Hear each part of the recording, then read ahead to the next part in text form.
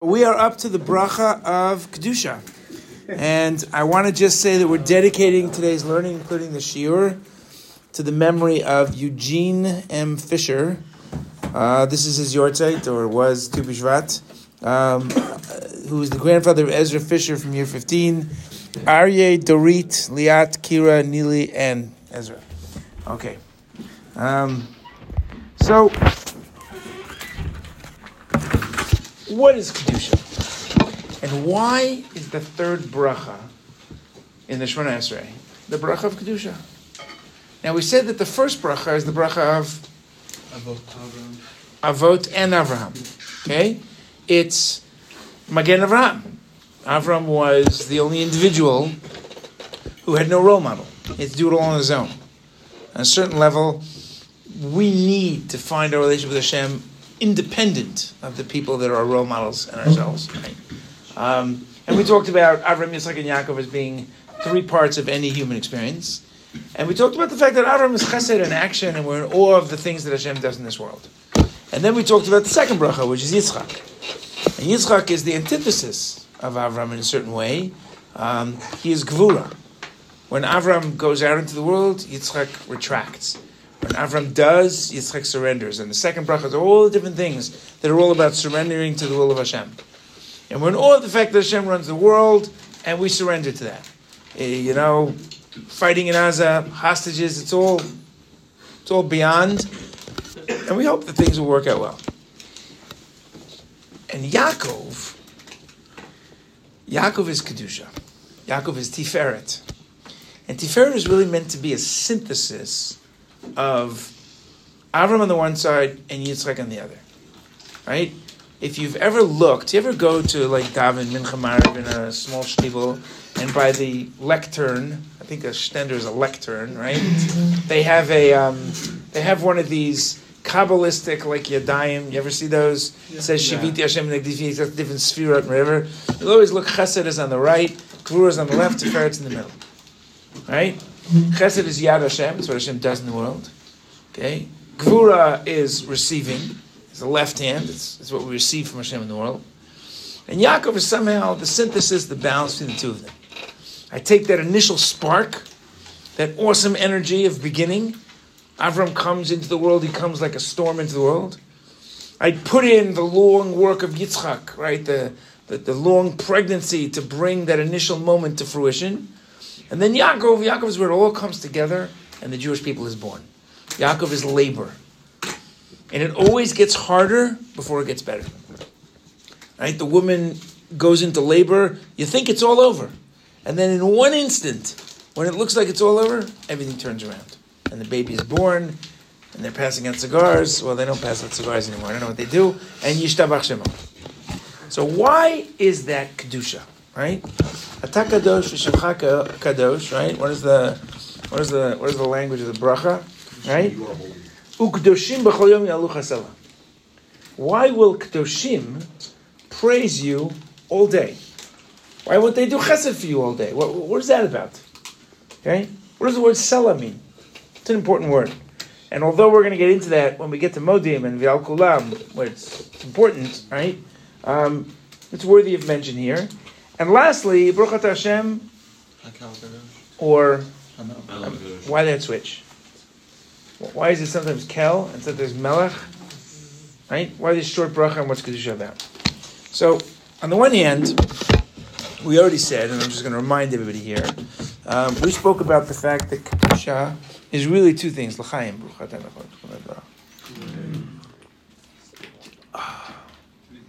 That's good. There we go. Right? Okay? On the one hand, did I make a bracha before? Yeah. Oh, Baruch Shem K'vod Mochsel Lamvoid. Okay? Guess it's going to be a super blessed day. Okay. I was like, something's wrong with that. Okay. I just have a question on that. Yeah. As the Rosh Yeshiva, are we supposed to tell you if something like that happens? Absolutely. Yeah. Absolutely. Yeah, no one knew what to Why wouldn't you tell me? Oh, is that what that look was? Yeah. Of course you should tell me. Oh, you think because I say I'm so from now, I'm so from I make two brachas for the same cup of coffee? No. You're correct that whenever you tell anyone that they made a mistake, you should be delicate with how you say it. Right. But yeah, what I wouldn't want you to tell me I made a mistake. Chas v'shalom. Bracha v'atala. Okay, right. I'm going to Ganem now. Might as well finish the night. Okay. All right. So let's talk about what is Kedusha. Right. So we said that everything that relates to Kedusha, as Rashi says, Hevu Prushim min Arayot, right? I have all these licentious behaviors at the end of Parshat, what is it? Acharemot, right? And then all of a sudden the next topic is Kadoshim to you. So Rashi says, Lama Nispacha, why is the Parsha of Arayos, of all these licentious behaviors, don't sleep with a dog, don't sleep with your sister, all these types of things, right? Why is that connected to Kadoshim to you? Because Kedusha is separating yourself from Arayos. Separating yourself from putting yourself beyond the things that bring us down. Okay, and we got into that, had a long discussion about this at some point this year, and said that when I limit myself to one, I can discover unlimitedness within that one, and that's part of what Kedusha is. Right? But that means that Kedusha is the unlimitedness. Who is the ultimate unlimitedness? Right? Now this is interesting. Who else can be Kadosh besides the Kadosh Baruch Hu? Me. In fact, our mandate is Kadoshim to you. Separate yourself in order, limit yourself, because you are capable of unlimitedness. Now, the fact that I'm capable of unlimitedness means imitatio Dei, that I can imitate the divine. In that aspect, I imitate Hashem. Right? Okay? So why is that Yaakov? And what does it mean that Yaakov is the synthesis of Avram and Yitzchak? So let's think about this. On the one hand, I can bring a Bereshit. Yaakov knows when to pull back. Yaakov knows when to surrender to the reality that he can't change. And I'll give you an example. Okay? Rachel has no children. And this is an extremely painful experience. Like we read this in Tanakh, we don't get how difficult this is. But there was a student that I had who got married, a wonderful girl, and they couldn't have children. And it was 5 or 6 years. And they lived in a Yeshiv Dati, which made it even more difficult because everybody around them was having children. And I remember once I got together with them and I was talking to her and she was really struggling with this, and they tried this in vitro and that in vitro and everything else. And you could see the tears welling up in her eyes. Like this isn't just something that like, oh, I hope to have a child. It's every time there's a Simchat Bat and a Shalom Zachar and a bris. And every time you're walking down the street and your friend who got married 1.5 years after you has 2 children now, Zekoreat Alev, it breaks you. That is Rachel. When it says Rachel mevaka al banea, most people understand that to mean that Rachel cries for her children, Am Yisrael, that are going into Galut, and that's true. That's the context. But the deeper idea there is Rachel was crying for her children her whole life. She was desperate to have children her whole life, and she cried in silence. And Yaakov feels that pain. And so finally, Reuven one day, he also has pain. He has pain for his mother, because his mother is not the beloved wife, and that's the whole story. So one day, Reuven finds some dudaim in the field. Dudaim are translated as mandrakes, some sort of a plant which is an aphrodisiac. It helps you to have children. It's like the early version of in vitro, okay, fertilization or whatever it might be. And Rachel sees that he's walking with these mandrakes, which I guess must have been rare to find in that season. So she really wants those mandrakes because she needs to have children, right? So she makes a deal, right, with Leah, and Leah, right, Leah says, you took my husband, and now you want to take my mandrakes? Right? Do you remember this story vaguely, right? And Rachel makes a deal with her. It's a crazy deal. He says, okay, I'll do it. You give me the mandrakes, and I'll let you have my husband for the night. It's kind of a funny deal. This is Rachel Imenu. Take my husband and 2 goats. Like, it's a strange thing to say, right? But given the context of Rachel and Leah and Tzidkaniot, etc., that's what they do. There's a moment in that pasuk that's mind-boggling. Leah says to Rachel, you took my husband. In other words, you're the favorite. Now you want to take my man? You took my husband? Seriously? Rachel is in love with Yaakov. Yaakov is in love with Rachel. I'm oversimplifying something much deeper, but okay. And then what happens? Lavan switches the wives, right? Yeah. Remember that story? Okay. How does Yaakov not figure out it's Leah? Because Rachel, according to the Medrash, gives Yaakov the simanim. There's all these little isms that only you know with the one you love. And Leah won't know that. So Rachel doesn't want her sister to be embarrassed, because it would be terribly embarrassing, and the sister has no choice because Lavan says this is what's happening. So she gives her the little secrets so that Leah won't be found out and she can consummate the marriage and be married to Yaakov. That's unbelievable. And Rachel never says a word. And now Leah is coming back to her and saying, you took my, so what should Rachel, you took my husband, I took your, seriously? And Rachel doesn't say a word. Chazal say for that moment of silence, the Beis HaMikdash is born, is merited to be in the chalka, in the portion of the children of Rachel. So Rachel understands silence. Yaakov also understands silence because Rachel is the aim, is the one of the imaot that's associated with Yaakov, right? You know that there are how many imahot are there? 4. How many avot are there? 3. They're really supposed to be 4. How do you know they're supposed to be 4? Where do you see that? Esav. Correct. Who was supposed to be the wife of Esav? Leah. And that's why Leah cries. And because Yaakov tricks Esav, again, this is all deeper and Tchasemes and whatever, but because Yaakov tricks Esav, and therefore Esav isn't in the zone, so now Yaakov has to take responsibility for Leah Sel's Rachel. There's something mystical going on here on a deeper level. Hashem is fixing what was messed up, but okay. So Yaakov, when Rachel dies, right, so he puts, it's not clear, but he puts either his bed in the tent of Bilhah, who is a surrogate of Rachel, or they bring Bilhah's bed into Yaakov's tent, whatever it might be. And Reuven is really upset, because now that Rachel is dead, now his mother should be the primary wife. So he does something, now, Kol HaOmer Reuven Chata, anybody thinks, like Vayishkav Reuven at Bilhah, anybody thinks that he slept with Bilhah, doesn't understand the story, that's what Chazal say. You could debate that topic as much as you want. But let's say Chazal are correct, you can imagine my opinion on the matter.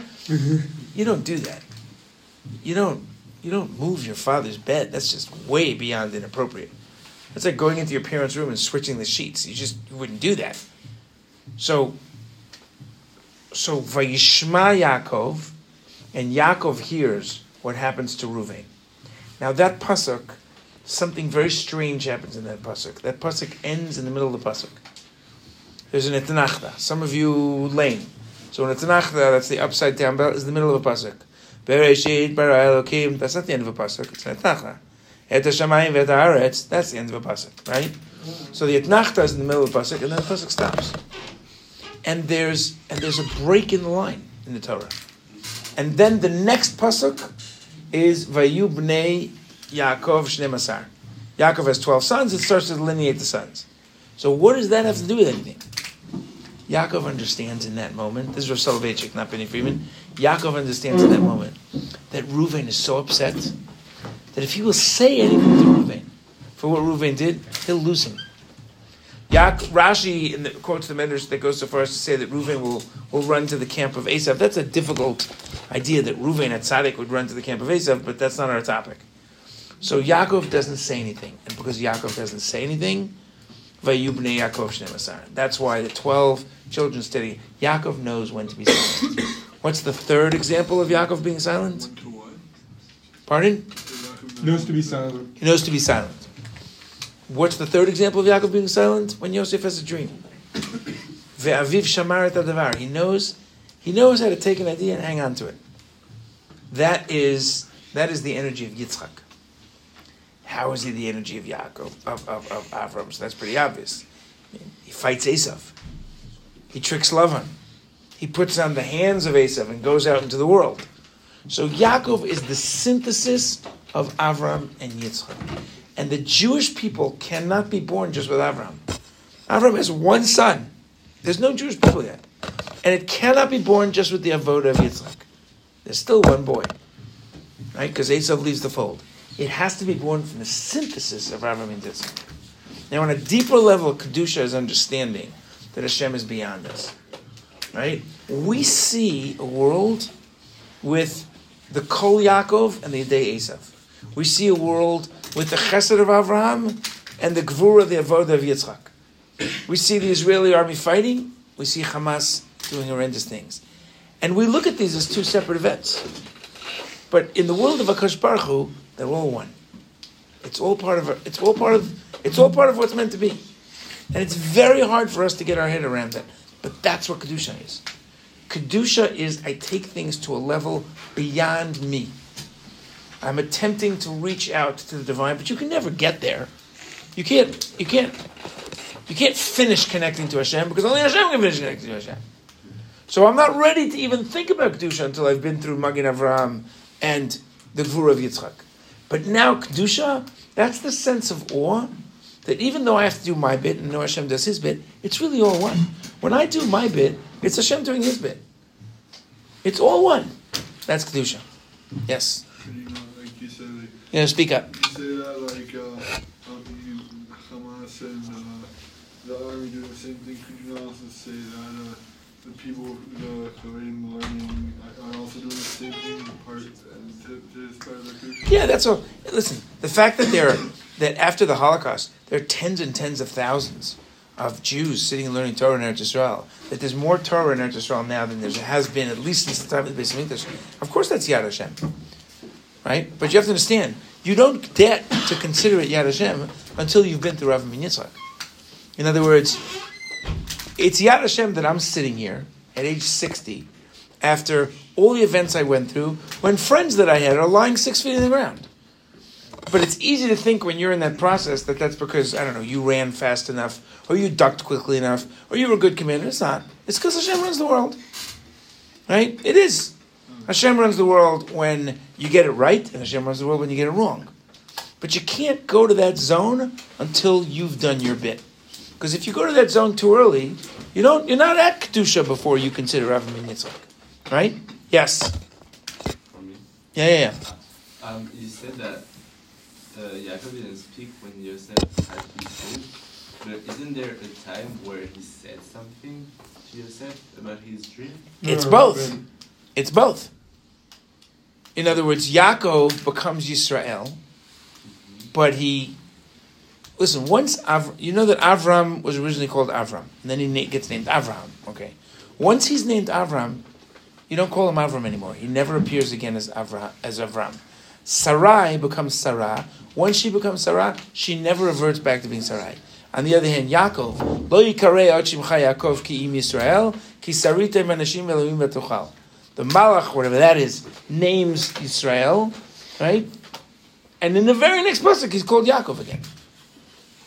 So Yaakov is the only one who has both names. Yisrael is that you have struggled, ki sarita im anashim v'im Elohim. You've struggled with God, you've struggled with men, and you have overcome. It's the struggle of Avram. But Yaakov is the Akev, is under the heel of Esav. That's the Yitzchak in him.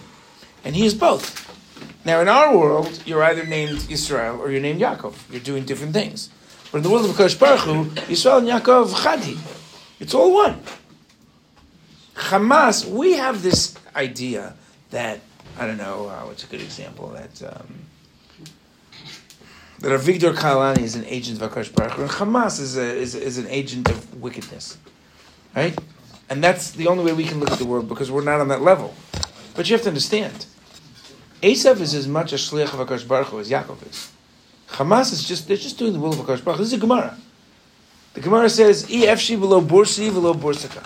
Right? V'lo bosem v'lo bursi.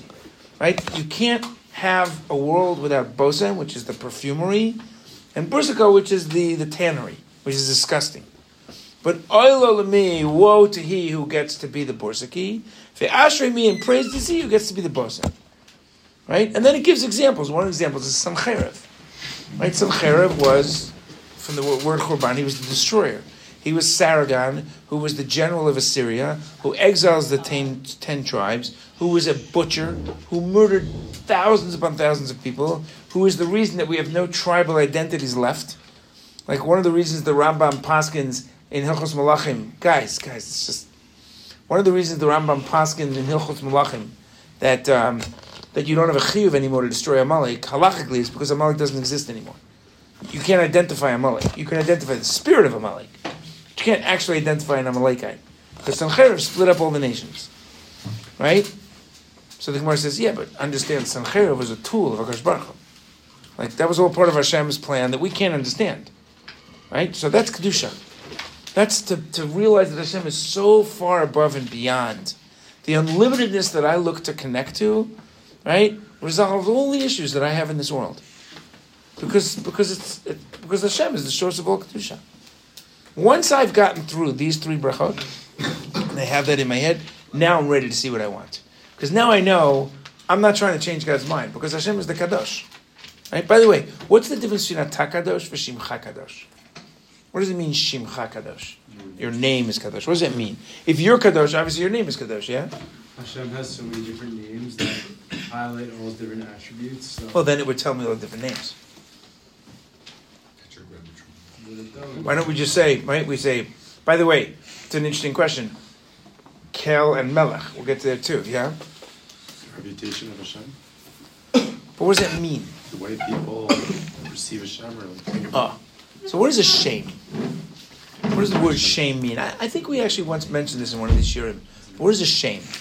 So there's pardon? It's your identity.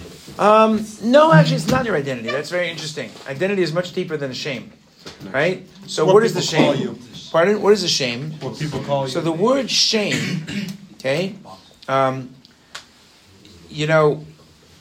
The letter Shin. There's a sefer that's ascribed to be from Rabbi Akiva. It's called the Sefer HaOtiot. Okay, the book of letters. And in the book of letters that's ascribed to Rabbi Akiva, it says that the letter Shin represents chaos. It's 3 lines going everywhere.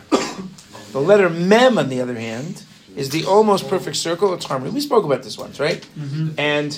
And therefore, shame is what allows me to sort of move from chaos to harmony. It's like, I don't know your name now. Cool, right? I don't know, but now that I know your name, I can create some level of order, right? Okay? So at the beginning of the year, I would say, psst, psst, psst, and it's like, right? It's like chaos. But now I could say Jono, or it's good, or whatever it is, right? So, but the risk with a name is that you think it's the identity. It's because I know your name, I know you, but that's not true. Just because I know your name doesn't mean I know you. In fact, it's the opposite. One of the names of Hashem you can't even pronounce. And that may well be to remind me that Hashem is so beyond me, I have to remember I can't possibly understand it. So Shimcha is not the actuality of Hashem, it's our perception of Hashem. It's not just that you're above me, even my ability to perceive you is above me. And I know that my ability to perceive you is above me, and I know that you're above me, and I know that it's all beyond my comprehension. Now just think about this. This sounds like very airy, fluffy, nutter type of thing. But think about how valuable. Guys, listen. Either you're in or you're out. All this little smiles, it's distracting. We're doing a shiur here. If you can't listen to the shiur, go out of mind. Take a tiyol, get some air. Either you're in or you're not in. Right? So what's the value of that idea? What's the value of the idea that Hashem is beyond me? Think about how valuable an idea that is. Think about it. You're struggling with something real. I'm not talking about you broke your toe. I'm talking about something real in your life. I don't know. You know somebody who was killed in the last 3 months. You went to visit a family and it's overwhelming, their pain. Or I don't know, you made the Olympic team and the night before you're supposed to go to the Olympics, you break your foot and you're not going to the Olympics. And even though, to me, that's okay, so you don't go to the Olympics. But can you imagine how devastating it is for a person who trained for years and years? Overwhelming. But if you really know that Hashem is beyond you, then that's okay. Then it's just one more aspect of Hashem that I don't understand. And I really do believe that that's why some people were able to survive the Holocaust, right? And they stayed sane. They kept their relationship with Hashem. They didn't fill themselves with anger because Hashem runs the world. How valuable is that idea? To make a part of your life, to practice feeling that, experiencing that, thinking about that, because all of us will have moments in our life that just seem overwhelming. And if that's a part of your life, they won't overwhelm you. Yeah. I understand how you can say it, but breaking your toe for the Olympics, it's kind of the same thing. Pardon? It's kind of bringing your toes compared to bringing your toes for the Olympics. And that's kind of like the same thing. It's not the same as like you visiting someone whose family is dead. Like, I think it's just a difference of degree. This person's struggling with that, and that person's struggling with this. You're looking at something which is painful and difficult, and you can't understand it, right? And contemplating the Kedusha of HaKadosh Baruch Hu is what allows you to get into the headspace. It places you in that final stage of awe that allows you to enter the world and do all the things you need to do and not be overwhelmed by them. Yeah. This is a little off topic, but you mentioned earlier that Rachel's silence merited her the Beit HaMikdash in her territory. How does that exactly get determined? Pardon? How does Chazal basically decide that? Oh, there are two possibilities for that sort of thing. One possibility is they actually have a tradition that comes from Moshe Sinai, and the other possibility is no, that itself is an allegorical idea. In other words, what is the symbolism of the Beis HaMikdash being in the portion of Binyamin have to do with Rachel's merit?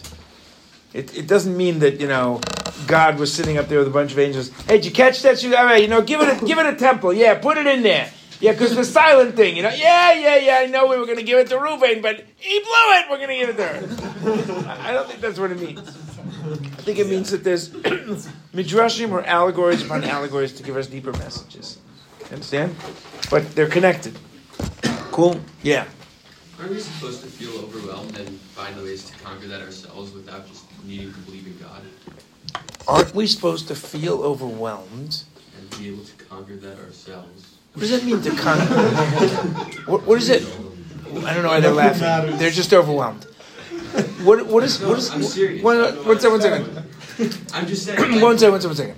The first part of the sentence is, aren't we supposed to be overwhelmed? Yeah, like it's human to feel overwhelmed by certain things. Oh, that's what you mean. Okay, yeah, totally. Okay.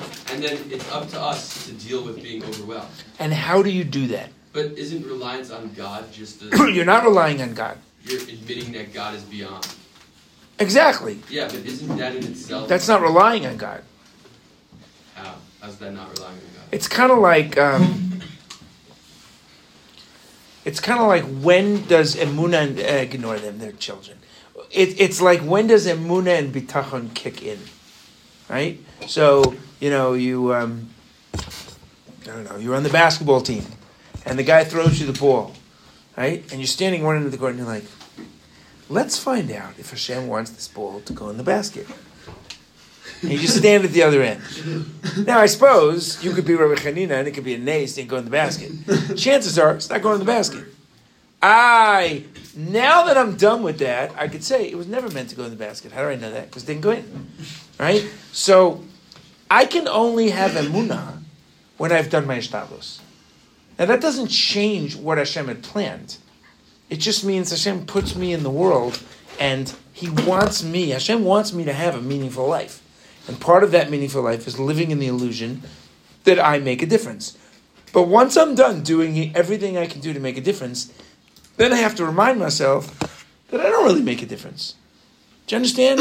That tension, that seeming contradiction is actually a healthy life. So, for a basketball game, at the end of the day, it goes in, it doesn't go in, it's just a game. When you're running up a hill and they're shooting at you, right?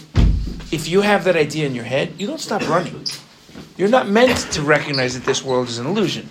You're meant to live in that illusion and assume it's all up to you to get to the top of the hill. But in the back of your mind, it's already decided whether you're going to make the top of the hill. So you do everything you can do, and now that I'm doing everything I can do, I can put myself in bigger hands. So not only does it change how I react to what happened, it actually changes how I experience in the moment. Because all of a sudden, when I'm in that moment, I'm not scared anymore. I'm not terrified. I'm not overwhelmed. Because Hashem has my back. That doesn't absolve me of, it's like teaching your child to walk, lahavdil. You're not going to let your child fall. But he still has to learn to walk. But if he didn't learn to walk, you'd help him walk. Right? He's going to walk. It's only a question of how much work he does to walk and how much work you do. Okay? Yeah.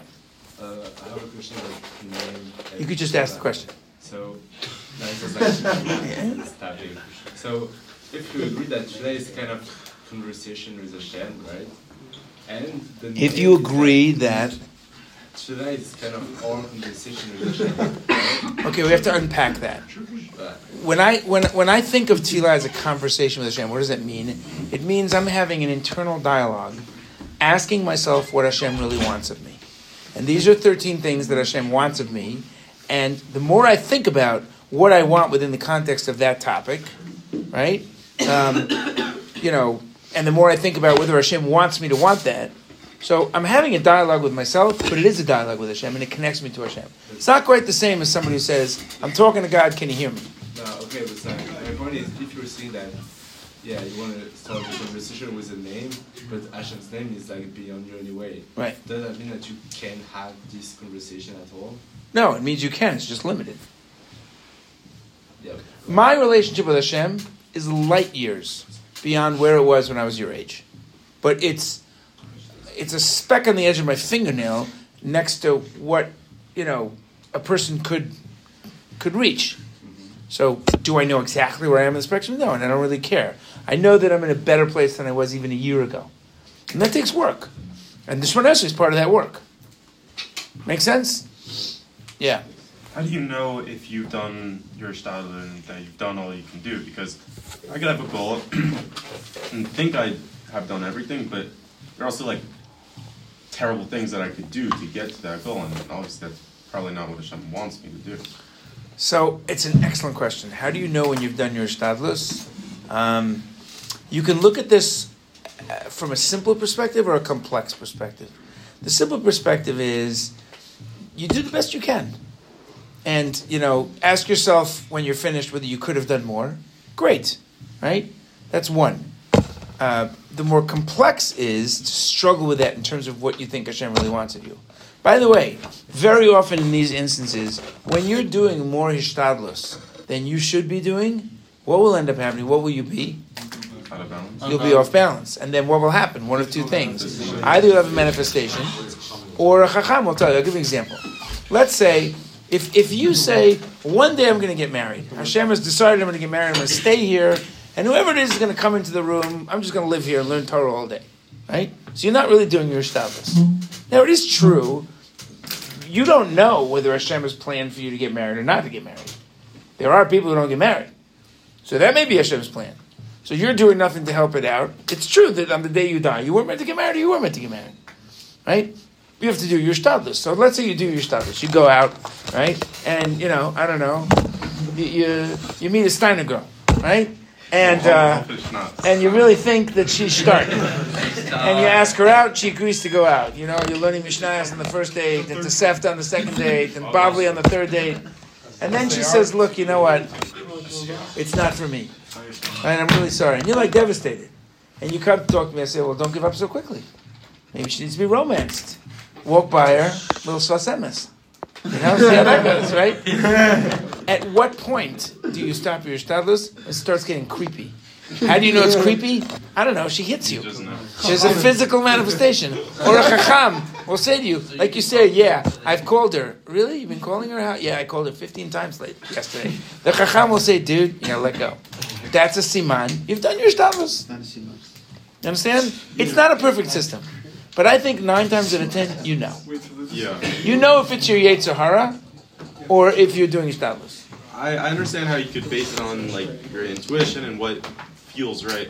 But just saying if I sit in the base all day and at the end of my life I don't get married, that was Hashem's plan because that's what happened. Versus if I stay in the base and then also try to go for a girl and I get married, that was also Hashem's plan. Right. So you could use it to justify anything. Listen, I'm 60 years old. When I was 25, totally unexpectedly, I met this girl. She became my wife. I look back now and I say, I was meant to meet that girl. I was meant to meet that girl. There are 4 human beings who are born and live in the world right now because I met that girl. And they have 5 children who were meant to... It's a long journey, right? Okay. Now, that's not my job when I'm 24. It's not my job to figure out Hashem's plan. It's my job to figure out what does Hashem want from me in that plan. Sometimes I get it right. Sometimes I get it wrong. That hishtadlus is healthy. It's healthy for me. It's healthy for the world. The world becomes a better place when I struggle with that barrier. To the degree that you're aware of that tension and you struggle that struggle, you'll accomplish more in this world, and the world will be better because of it, and you'll fulfill your role as an Eved Hashem. Is it a perfect plan? No. Could you get it wrong? Absolutely. But you'll for sure get it wrong if you don't even bother having that dialogue. Do you understand? That's all. But getting back to our point, so now I have 3 brachot. This is the introduction to Shemona Esrei. It's designed to place me in a certain state of awe so that I contemplate the greatness of Hashem, so I know that the system I'm about to undertake is not about changing God's mind. It's about changing myself. It's about struggling with the things that I could want in this world, right? To become a new Binny Freedman, to be a better Eved Hashem, and to do the things I'm meant to be doing. Does that make sense? Food for thought. By the way, in terms of Kel and Melech, Ne'eman, Kel is the name that allows me to come close to Hashem. I'm developing my sense of awe. Melech, you're in total awe of the Melech. So when are we in total awe of HaKadosh Baruch Hu? During the Sesame Tshuva. So in Sesame Tshuva, you have a head start. You have a state of awe that's easier to get to. And that's why you change that word. That's one way of looking at why you change that word. So when I say I'm Melech HaKadosh, the level of awe that I want to achieve, the amount of time I'm focusing on that level of awe is greater during that period of time than at any other time during the year. That's just how it works. Food for thought. Okay, Rabbi, we're going to head upstairs for